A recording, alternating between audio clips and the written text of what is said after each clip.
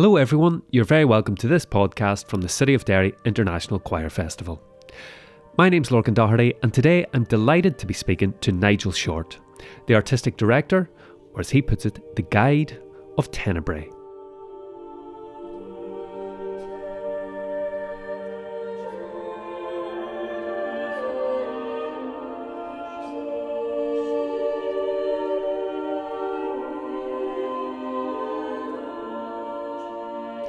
After last year's virtual concert and workshop, as well as a very special visit to the festival in 2017, we're very glad to be welcoming Tenebrae back to Derry as part of our 2021 festival.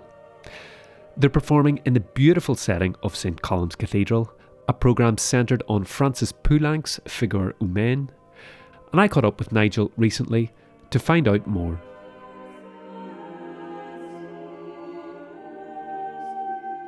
I'm Nigel Short, the Artistic Director of Tenebrae. We're a professional chamber choir based in and around London.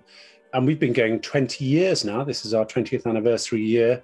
The name Tenebrae is the Latin word for shadows. And it's nothing sort of murky. It's just that we, when possible, we like to perform by candlelight, which we feel, given the number of venues we perform in, like cathedrals, medieval buildings, is an excellent way to present the concerts. You know, I've never sort of really bought into the idea of just walking on stage, performing for 40 minutes, take a bow, off for the interval, and then back and do the same. I've always wanted, certainly in bigger venues like abbeys and cathedrals, to explore the sound perspectives from an audience's point of view, really. When I was a kid, my mum and dad would come to some services where I sang as a chorister, and the Advent carol service and the ones at Easter where the choir moved around by candlelight were their favourites and my favourites. So when I started Tenebrae, I wanted to sort of, try and work a little at presenting concerts in a different way, something that would enhance the listener's experience rather than just doing it for the sake of it. If it's good for the music, then I like doing it. So that's who Tenebrae are and what we kind of do. And we're looking forward to hopefully doing a little bit of that when we come to Derry. I don't know what the COVID restrictions are like at the moment, but I know a lot of places you're not actually allowed to move around the buildings at the moment because you get too close to the audience. Either way, it'll just be wonderful to be taking part in the festival.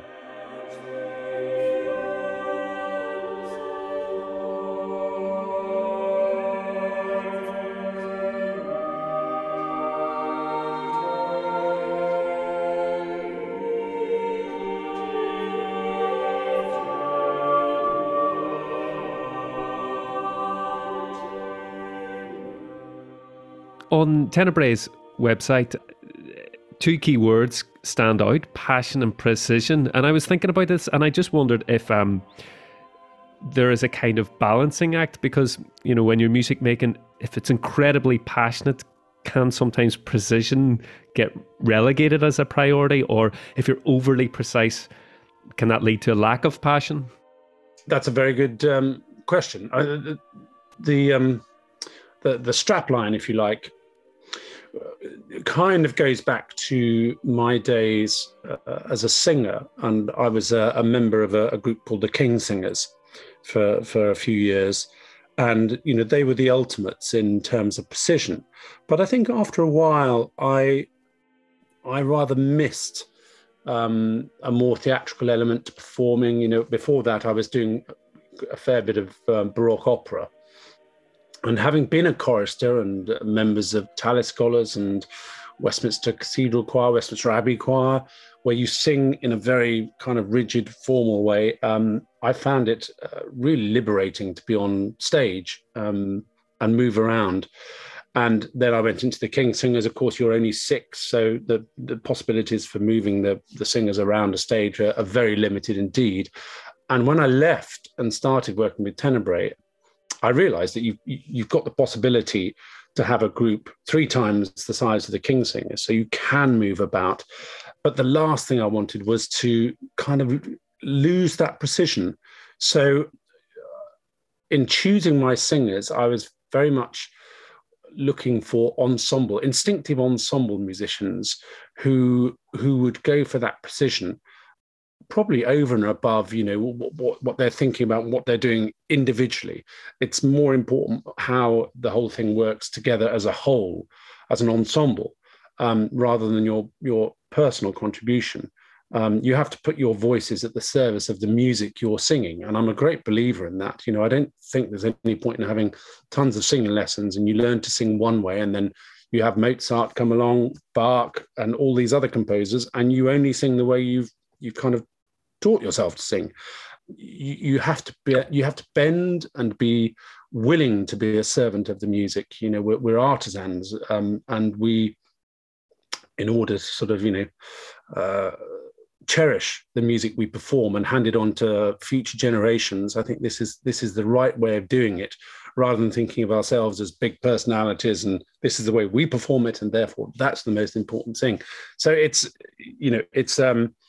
always been an interesting balance, as you say, between the passion and the precision. We work very hard on what I call the nuts and bolts of putting things together. Singers, musicians have to know what it is you're after, and you give them all the guidelines you possibly can, and then you work together as an ensemble. And the more you perform together, in a way, the less important I become. I always like to think of myself as a member of the ensemble rather than a conductor who's got this sort of vice-like grip on everything that's going on. All I'm doing is providing a visual or a focal point for people to communicate with one another as to how they are working. So having done all our rehearsals, which is all about the precision, once we get to the concert, that is where we sort of have to go into another gear and then communicate everything that we've been rehearsing. And if I was brutally honest, I would say come performance time, I would rather have the passion than the precision, but I'm a very lucky man. And I have a wonderful team of singers who are after the same thing as me, and we work jolly hard. We don't just do the concerts; we do a lot of rehearsing. We sing together often. It's just the habit, the repetition of breathing together, singing together, listening to one another all the time. That means all the levels of precision are just constantly notching up, and that puts us in a much better position for when we go out on the concert platform and are performing, so that we can then kind of let all the technical stuff go and just focus 100% on the music and perform it.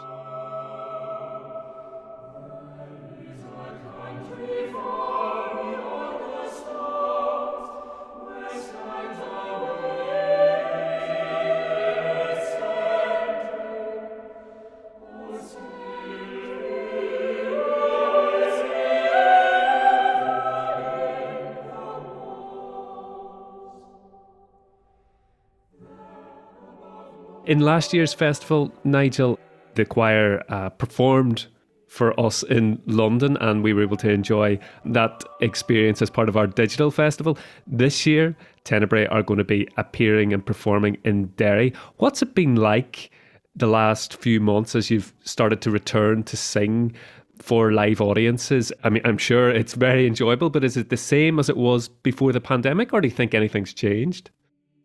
I would say no. It's every bit as enjoyable. The administrative side of putting things on is pretty labour intensive and arduous. That's putting it mildly. There's an inordinate amount of bureaucracy that we have to now deal with. So that aspect of things is tedious. There's no other word for it, but it's got to be done. Once we get on the stage, that's our reward. Then it makes it all worthwhile. The only thing I would say that's really changed for us were the COVID restrictions with social distancing having to be in place on stage. And that's made some of our programs, which are, technically very demanding and tricky, has made them more difficult than they would be if the singers were, standing next to one another. When you've got singers who really need to hear everything that's going on in the ensemble, you've got 20 singers and they've all got to be 2 meters apart. So sometimes you have to go in 4 rows, from front to back or two rows, but it means either the singers at the back and the front are really challenged in trying to hear themselves, or from left to right. And I suppose in those situations, I've been more active as a conductor, as a director on stage, to make sure everybody's getting the right information all the time to do what they need to do.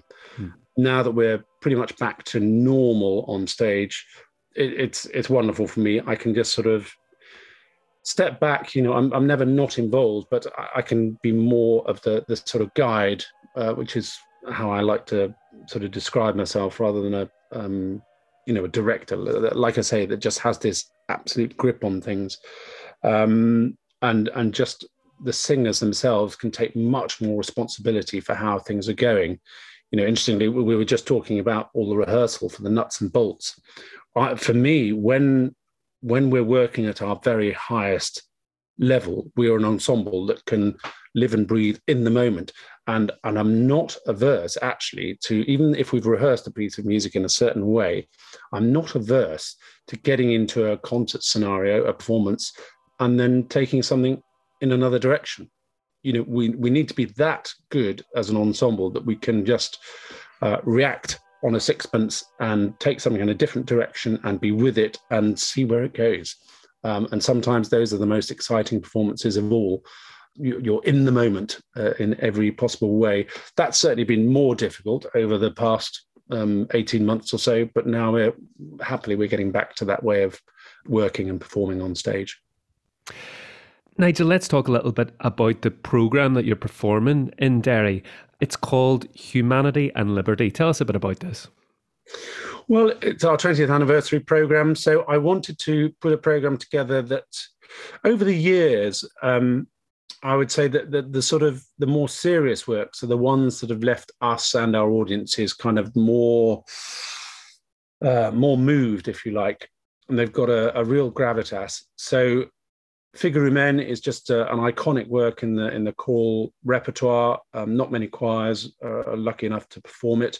And it's always a massive challenge, but it's always incredibly rewarding. So that really had to be in the programme.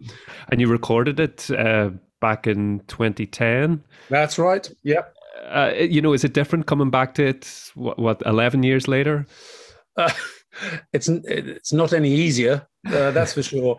Of course, the singers have changed. A lot of the singers, I think probably only 2 or 3 from 10 years ago, are still with us. And it was interesting. We've just performed in France, in Mont Saint-Michel, and another group of German singers were there in the audience who heard us a few years ago. And they made the point that actually they hardly recognized anybody in the choir, but the sound is the same.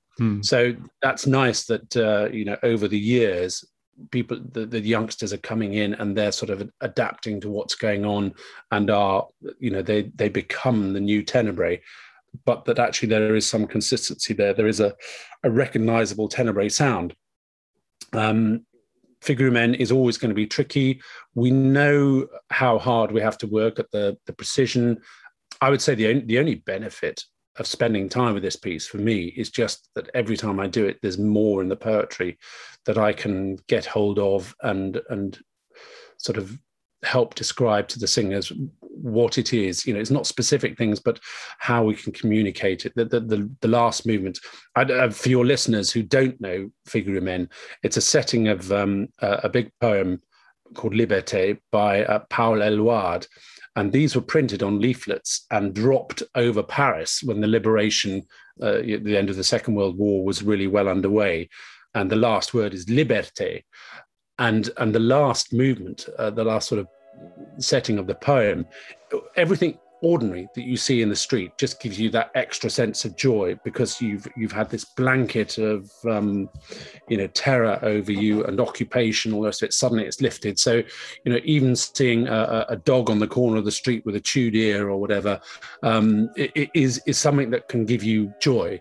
And it's about never taking things for granted, and we have to have that joy when we're performing it and really make our listeners realize what the piece is about. You know, that there's plenty of really dark, intense stuff earlier on in the piece that's very dramatic, hugely dramatic piece with vast dynamic ranges and mood swings. But the last movement is just all about that final hurdle and the final return to normality, and actually how everything you do or everything you see or whatever in your ordinary day life can be something that can be enjoyed.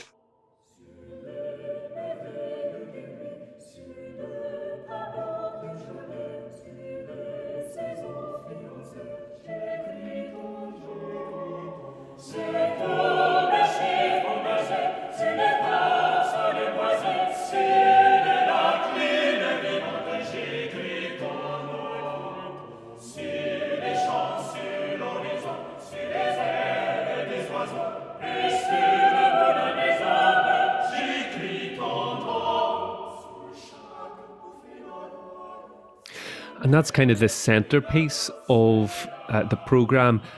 There's actually quite a few works by living composers. Is that something that, is that a conscious decision? Yes. I mean, we've always been keen, or I've always been keen on having new works. I mean, partly because this concert presentation, moving a choir around a building, there aren't that many choral works that would lend themselves to that kind of concert presentation without the music suffering. And that's obviously the last thing I would want. So sometimes when we commission composers, I ask for them to think about separating the singers, having them sing antiphonally, from one side of the building to the other, or whatever. And over the years, we've commissioned some amazing works, most notably from Joby Talbot. There's a piece called The Path of Miracles, which is about 70 minutes long. It's all based on the Camino de Santiago. And it's all about pilgrimage, and the whole choir moves around the building. It goes on pilgrimage. It sort of tells stories and it relives the whole thing. And it's the most amazing work. And in this program, I commissioned Roddy Williams to write a piece that would bookend the program. So this starts the concert and ends the concert, and would be designed to get us on stage and off stage whilst the music is going on, rather than, welcome everybody to the concert, here's Tenebrae, applause, and a choir trundles onto stage, takes a bow, and then you set the atmosphere. But my idea is that ideally by candlelight, you kind of set the atmosphere before you even see a singer. You get that slight frisson of expectation. And then this piece just starts with whispering off stage. And then the singers gradually come from all over the building and arrive on stage whilst this piece is going on. And then at the end of the concert, rather like an epilogue, you wander off doing something similar. So it's very good. And then we've got this wonderful new commission from Josephine Stevenson, a brilliantly talented and original composer who has sung with Tenebrae in the past. Now very much in demand as a composer, so we don't have her sing with us as often as I would like, but she has written this piece called Into the Wreck, and this is really it's a collection of poems by Emily Dickinson and other writings that sort of have relevance to it, and there's some fascinating stuff in there. There's Japanese, ancient Greek, Swedish. It's all about diving into a wreck and how you are submersed, and you're in this other world where you're kind of floating and you're buoyant, and the strange physical sensations and what that does to your mind. And I thought it was a fascinating choice, really, from Josephine after we've been in this limbo for the last 18 months with the pandemic. We have a narrator, so the actress Juliet Stevenson is with us. And she's wonderful. And when we first rehearsed this, I was so mesmerized by it that I sort of, by the music and then by Juliet doing these wonderful readings, I completely lost where I was in the score and was sort of, oh, sorry, I'm meant to be doing something. And it's kind of otherworldly. So it's brilliant. Whilst physically it doesn't take the choir into another part of the building, musically and emotionally, it does. it's an extraordinary piece. It's absolutely wonderful. Well, I'm sure our listeners who are going along to the concert are going to absolutely love it. And those that aren't able to make it, I'm sure they've enjoyed listening to this. And of course, Tenebrae, there's a lot out there if people want to hear more. Nigel, thanks so much for speaking to us today. And thanks for being a part of the City of Derry International Choir Festival 2021. Thank you. My pleasure. Can't wait to come and see you all.